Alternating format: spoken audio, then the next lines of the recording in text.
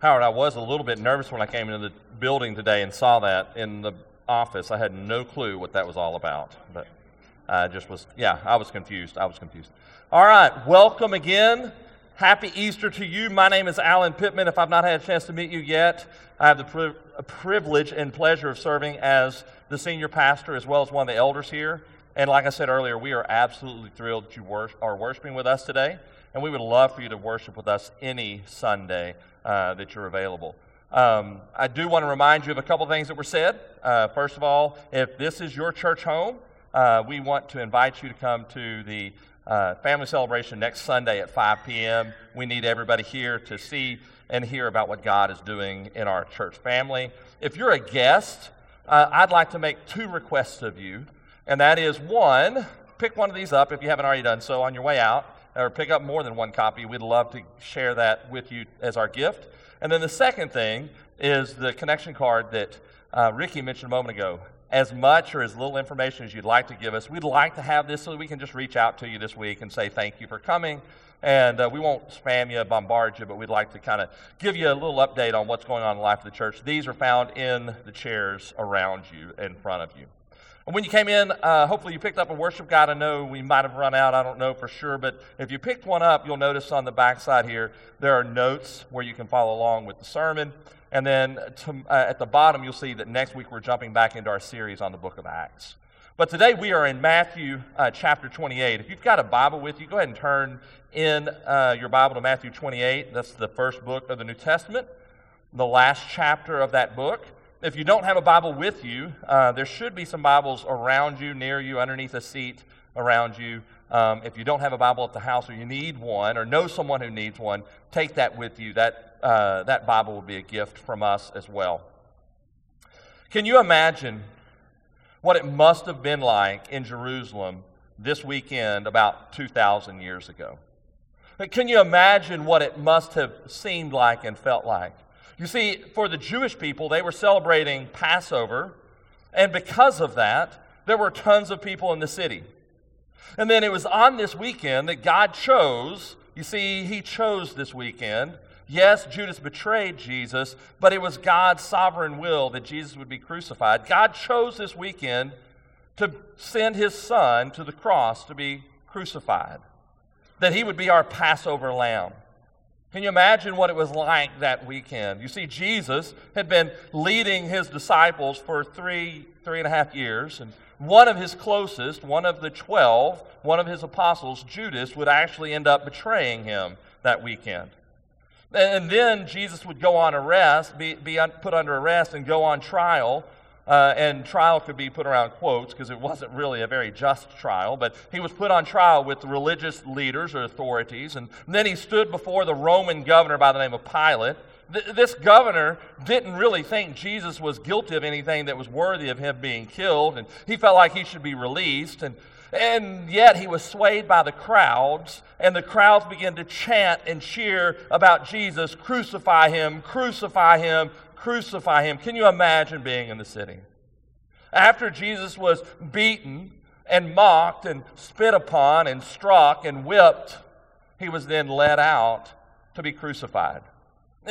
I'm sure all of us, even though you may not know all the details of what a crucifixion is about, I'm sure we all know what a crucifixion is, where a person is literally nailed, wrists and feet or ankles to a wooden beam, a cross, and it would make it difficult for them to stand up and get breath, and they would suffer the pain of the nails, but also they would basically end up suffocating. I can't imagine what that grueling death must have been like. Can you imagine being in the city that week? And then as Jesus was on the cross, which was a horrific experience, even more so was the reason He was there, and that was to suffer and die in our place, and therefore the wrath of God was placed on Jesus because our sins were placed on Jesus. Jesus, the Son of God, as He suffered on the cross physically, He suffered under the wrath of God. And it describes that the darkness covered the land from noon until 3 o'clock as Jesus breathed His last. That's what the events of that weekend were as he suffered an agonizing death. And yet the significance of his death is found in many different places, one of which is found, I'm just going to read one verse out of the book of Matthew before we get to Matthew, and that is out of 2 Corinthians chapter 5. Paul says in 2 Corinthians chapter 5, verse 21, "For our sake he made him to be sin who knew no sin, so that in him we might become the righteousness of God." I was chatting about that verse with some of my kids this week, and the question is, what is that verse all about? And literally what takes place is that it's almost as if there's a word that's used that's called impute. And it's basically saying kind of like, this analogy's break down, but work with me on this one, that Jesus, in a sense, put on a coat, and that coat was all of the sins and the gravity of the sins of the world, and he had the sins of the world put on him even though he was never a sinner. And so he suffered the agony of the punishment for sin, which the punishment for sin, the wages of sin, is death.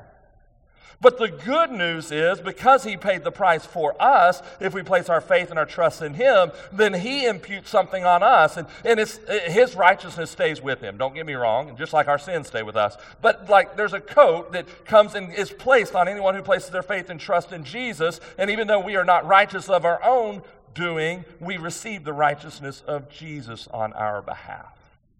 And so Paul says that God made him who knew no sin to be sin, that we might be the righteousness of God. Thank God that Jesus paid that price for our sin. You see, the price of sin is death, and Jesus paid it on our behalf. He took our punishment for our sin so that he could be the sacrificial substitute. For years and years and thousands of years, the people of Israel had taken a lamb, and they remembered the Passover and other festivals and sacrifices as well. And they said, this lamb will take the sins on our behalf, and it will be killed on our behalf so that we then walk out free of our sin to live for God. And Jesus said, no more is that needed. I am the Passover lamb. So praise Jesus that he died in our place. He took our punishment. He is our sacrificial substitute. So what happened after his death? After his death, he was buried in a borrowed tomb. In Matthew, as he recounts what took place, it says that he was put in that borrowed tomb of Joseph of Arimathea. You're like, how could it be borrowed? Like, if it's a tomb, how's it borrowed? Well, as it turns out with Jesus, it's borrowed because he doesn't need it any longer in 3 days. But as he's put in this tomb of Joseph of Arimathea, Matthew just says, okay. They took a giant stone and rolled that bad boy right in front of it. You see, the tombs that day would not be digging a hole 6 feet deep and putting a casket in and covering it with dirt. It'd be more like digging it out of the side of a hill, and almost like a cave, and we'll close off that cave with a rock or a stone. And it says after that stone was placed there, it's a sad thought because the disciples think that's the end. And it says, and they went away. But praise Jesus, that's not the end of the story.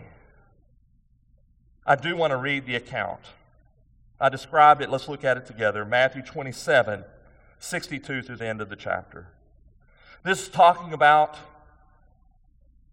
the day after his death and burial. We pick up the story. The next day, which will be Saturday, the Sabbath, the next day, that is after the day of preparation, the chief priests and the Pharisees gathered before Pilate, and they said, Sir, remember, Pilate is the Roman governor. We remember how that impostor, Jesus, said while he was still alive, after 3 days I will rise. Therefore, order the tomb to be made secure until the third day, lest his disciples go and steal him away and tell the people, he's risen from the dead.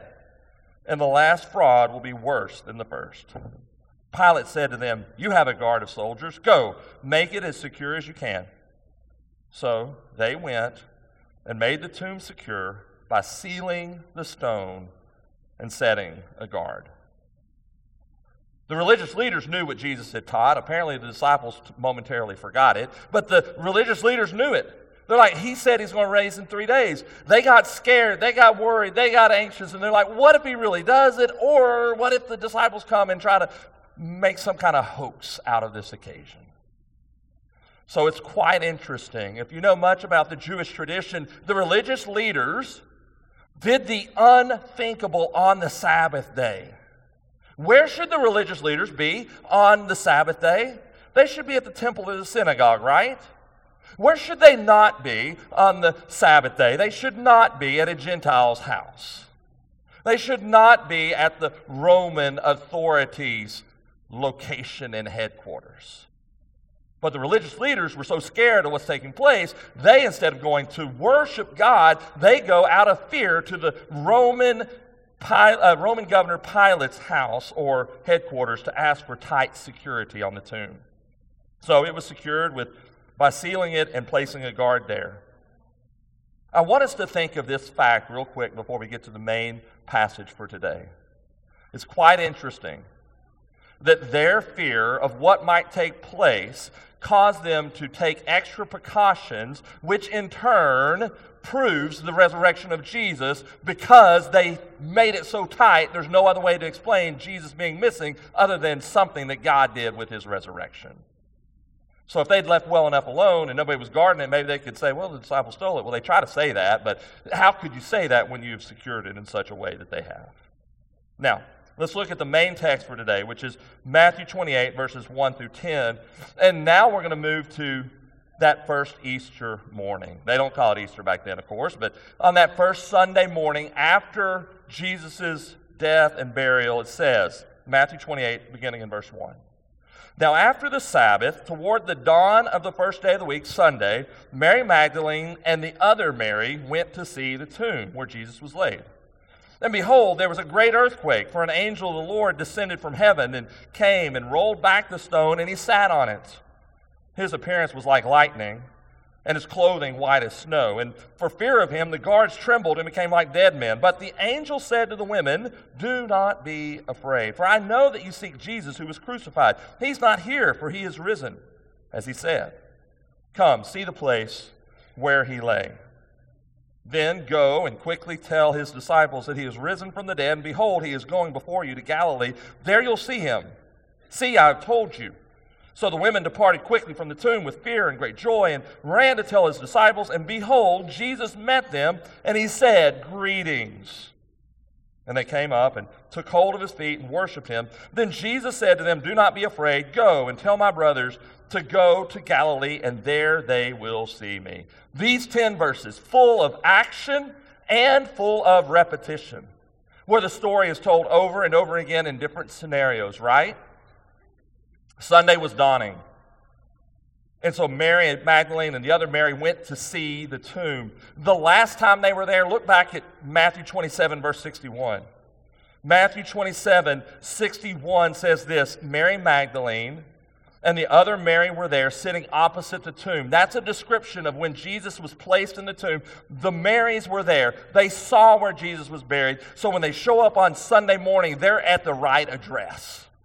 They're not in the wrong place. They had been there, seen that, done that. They didn't get the t-shirt, but they're now there, and they're seeing where he had been and now where he was no longer. And then we have the dramatic entrance of the angel. There's an earthquake. The angel rolled back the giant stone. He sat on the stone. It describes his appearance and how dazzling and bright and brilliant he looked. It was pointing out the fact that he was a messenger from God. The guards, they saw all of this. They didn't want any part of it. No one talked to them, but it says they were in fear and trembling, and they were like dead men because of the thing taking place. And then we see that the angel turns to the women in verse 5. When he turns to the women in verse 5, the angel looks at them, knowing that they're startled and fearful as well, and he said, do not be afraid. I don't know about you, but if you were to have a dazzling, or if I was to have a dazzling angel in front of me, I would be pretty scared in the moment. And what the angel says is, don't be afraid. And the reason they don't have to be afraid is because he's coming with good news. There's nothing to be fearful of, that God is present, that Jesus is alive, and he wants to share this news with them.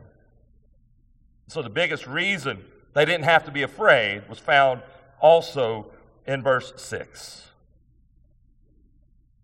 He is not here, for he has risen as he said. The biggest reason you and I don't have to be afraid in life is because Jesus is alive. If we place our faith and our trust in Him, then we have hope and we can have joy in the midst of difficulty.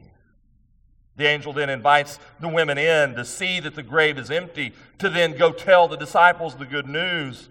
I'm throughout this going to just call them the Marys, okay? So then the Marys begin to run with the good news, and what happens? Lo and behold, Jesus appears before them. I love what Jesus says. Greetings. Greetings. It's definitely familiar, warm, and receptive by those ladies. And then it says they do the natural thing. They cling to Him. They hold on to Him, and they worship Him. Then Jesus repeats the message of the angel. Don't be afraid. Go tell my disciples they can join me in Galilee. Over the last few weeks, we've had a series of messages called Remember and Proclaim. Today, we're looking at the fact, and you'll see it there on your sermon notes, and you're like, oh my goodness, you're just now getting to your notes. It's okay. On the notes, the title says, Remember and Proclaim that Christ has risen. You and I are challenged to remember and proclaim that as well. So there's two things I want you to see here. Primary things I want you to see. The first one having to do with the word remember, and that is remembering begins with seeing. Remembering begins with seeing.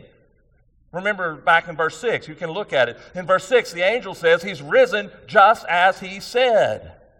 In other words, Jesus said it was going to happen, and so if we remember it and we see that, then that's a good thing. And so He's pointing back to the past. A couple of weeks ago at church, I preached from the text of Matthew chapter 16. In Matthew 16:21, Jesus said that He must suffer many things, that He must be killed and be raised on the third day. And then Jesus repeats that again in Matthew 17 and then again in Matthew 20. So He tells the disciples that at least 3 times. And now that He's raised, the angel says, remember, He's already told you. Remember, we started by reading that the religious leaders knew that Jesus had taught that. But yet, that morning, when the Marys showed up, they expected to see Jesus' body. They didn't expect to see it empty. But when they saw it, they remembered. And when we see Jesus, we can remember who He is. In these 10 verses, Matthew 28, verses 1 through 10, the English words see and behold, which there are 3 or 4 different Greek words that are used for those words in those 10 verses, but the words see and behold are listed 10 times. It's important for us to see all that's happening. In fact, in verse 3, the word see is used 3 times in verse 7 alone. When we see all that's happened, we can remember what Jesus has said and done. Additionally, seeing what happened that day would help these ladies remember this event for the rest of their lives. Do you think they ever forgot that day? How sad it is that for us, those of us who are Christians, it's almost as if we forget that Jesus is raised from the dead. It's like we take it for granted. It's like, oh, it's just another Easter. Ho-hum. No, Jesus is alive. That is something to shout about. He is alive.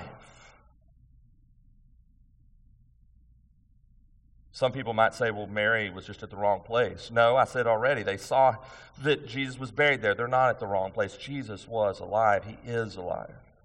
The angel then invites them in to see. Here's that word see again. Come in and see where He was laying. He's not there anymore. He invited them to come in and to see that the tomb was unoccupied. And then their eyes Not only did they see the grave was empty, they saw Jesus himself. Can you imagine the emotion that these ladies were through? They're like, ho hum, we're going to go see about the body. We're sad that he's dead. Oh, you say he's not here? Oh, the grave is empty. Let's run and tell others. And then all of a sudden, how about that run? That was a beautiful run. And then all of a sudden, Jesus appears before their eyes. I'm sure that even they knew it was true. They were like, this is incredible. They fall at his feet. They beheld him. They touched him. That's not seeing, but it's a form of seeing. They held on to him. He was there. Bodily resurrection. He was literally with them. As we see all of these things in God's Word, let's remember that remembering begins with seeing. When we see all this in God's Word, help it to sink in and help us to remember the following truths about Jesus. Here are the truths about Jesus that we see in this text. Jesus Christ. Christ was dead. Christ was risen. And we also know that Christ will come again.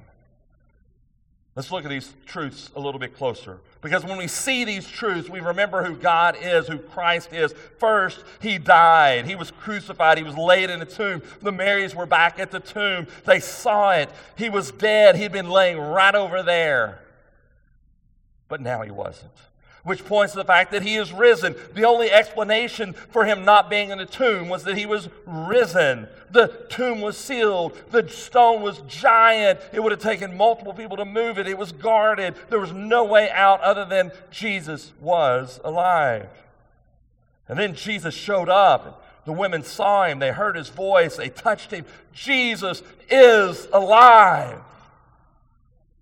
And then something that's not directly taught in this text is hinted at it, but it's taught everywhere in the Scripture, and that is that Jesus will come again. This passage does have a little bit of a hint, in my opinion, of that. Look down in verse 10. When Jesus says, don't be afraid, I'm alive, go tell my disciples, tell them to meet me in Galilee. Now, don't get me wrong, that's not Jesus coming back again, but there was an anticipation that the disciples would see him again. The good news, guys, is if you have placed your faith and your trust in Jesus, he is coming again. He's coming again regardless, but he's coming again to take you, and you will be with him, and you will see him and adore him and worship him. So when we look at God's truth and we see it, we remember who he is. The tomb is empty. I shared with the people at the I started to say graveside. It was not that. At the what's that thing called? Sunrise service this morning.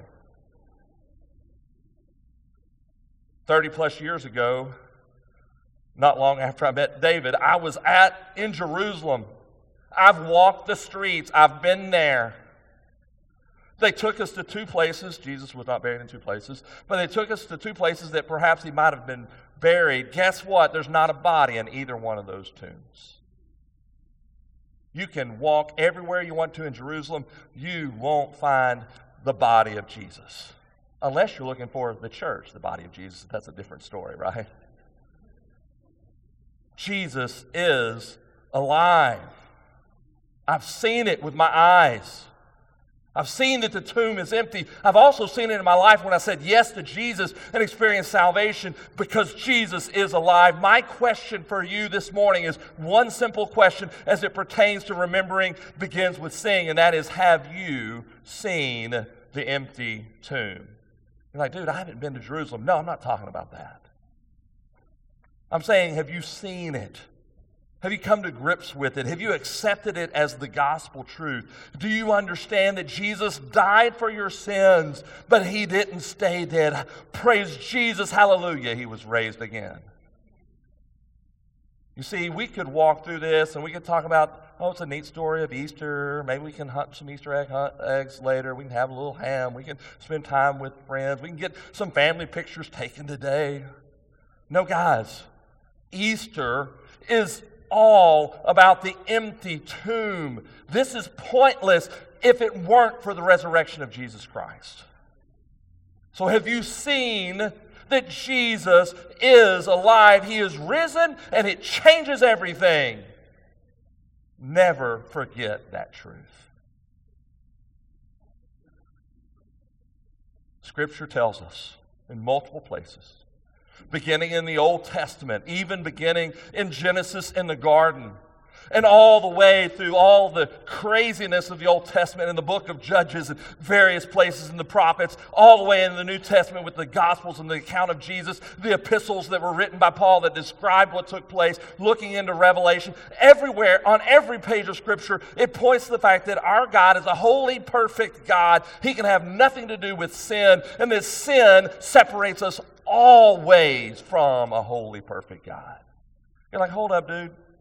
I don't know that I'd call myself a sinner. I just sometimes make mistakes and mess up. Nope. All of us are sinners. Sin is rebellion against God, disobeying Him, calling the shots, living as if we're boss and He is not. It is a blatant offense and rebellion to God. And don't feel special because 100% of us are sinners. And don't feel special because you're better than your next door neighbor, because we're not comparing you to your next door neighbor. Don't say, well, I'm not an axe murderer. That's good. I'm glad you're not. All of us are greedy. All of us are liars or have lied. Maybe you don't like the word, but all of us are greedy. All of us are liars. All of us have committed adultery. You're like, hold up, I'm not married. I haven't. What does Jesus say about adultery?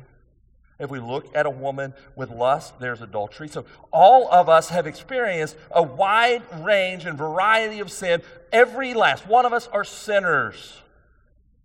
And the wages of our sin is death. But here's the amazing good news. It is called Jesus, the Son of God. God loved us so much that He sent His Son to die in our place, taking the punishment for our sin, that is eternal separation from God, and He took our place and our punishment. And it's good enough because not that He just died, but He was raised on the third day, overcoming sin and death and the grave and our rebellion against God. And righteousness is available through Jesus and Him alone. Jesus says, I am the way, the truth, and the life. No one comes to the Father but by me. He is not a way. He's not a suggested way. He is not one of many ways. He is the way. So my question is this. Have you seen the empty tomb? Have you placed your faith and trust in Jesus? Have you acknowledged to God, I am a sinner in need of forgiveness, and based on what Christ has done on my behalf, I trust in Him? So not only is the remembering begin with seeing, let's look at the second point. Proclaiming. We're talking about remembering and proclaiming. Proclaiming involves going and telling. This passage shares the very first proclamation of the truth that Jesus is risen. Who did the angel announce it to? The Marys. Can I tell you how amazing it is? And listen to the whole statement. Don't turn me off with the first thing I'm saying. Can I tell you how amazing it is that He told a couple of women first? You're like, hold up, dude. Women are equal too. I get that. That's what I'm saying. In that culture, a woman could not testify in court because her testimony wasn't valid. She couldn't vouch for a single thing.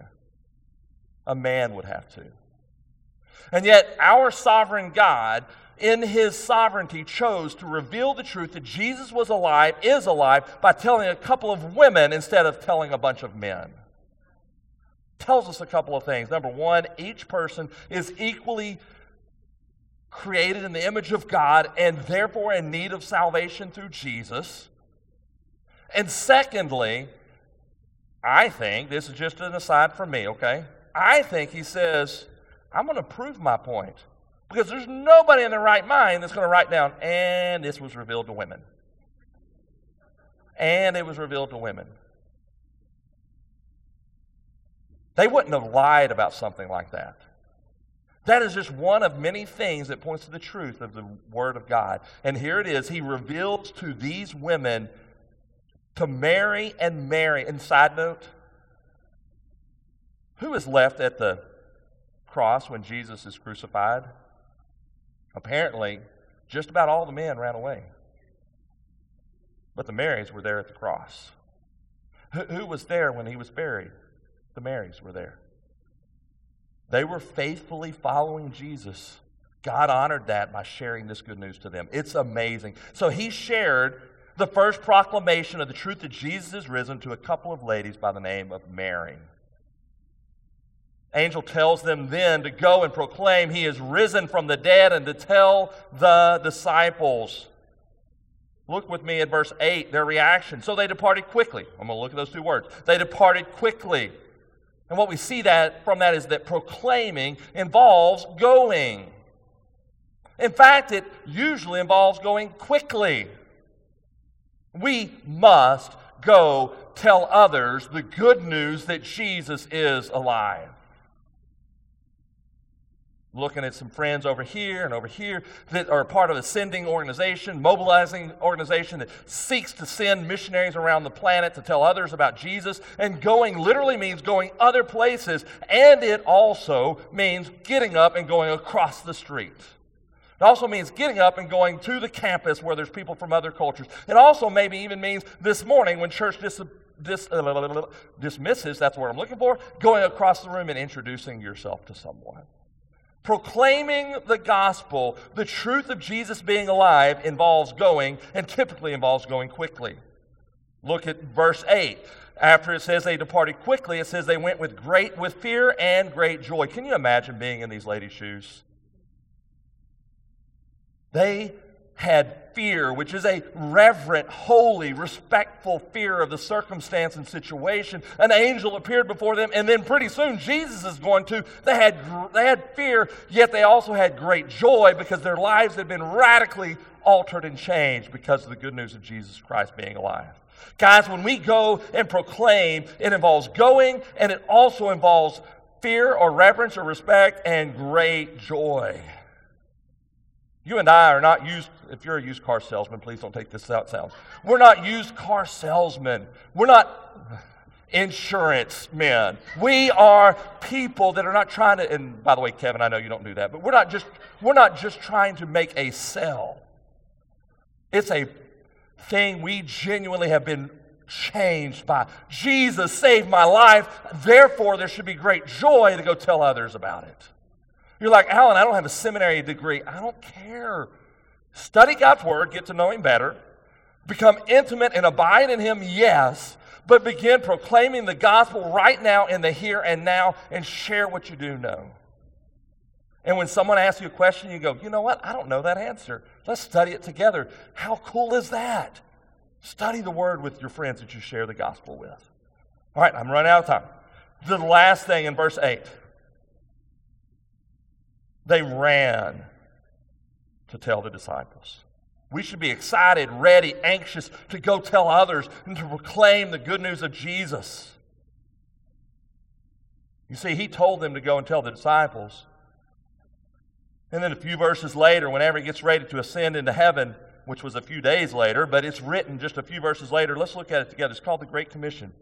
Matthew 28, verses 18 through 20. These words were spoken literally to His disciples that were there with Him, but they're also spoken to you and I. These are our marching orders as well. Jesus said to them, all authority in heaven and on earth has been given to me. Go, there's that word go.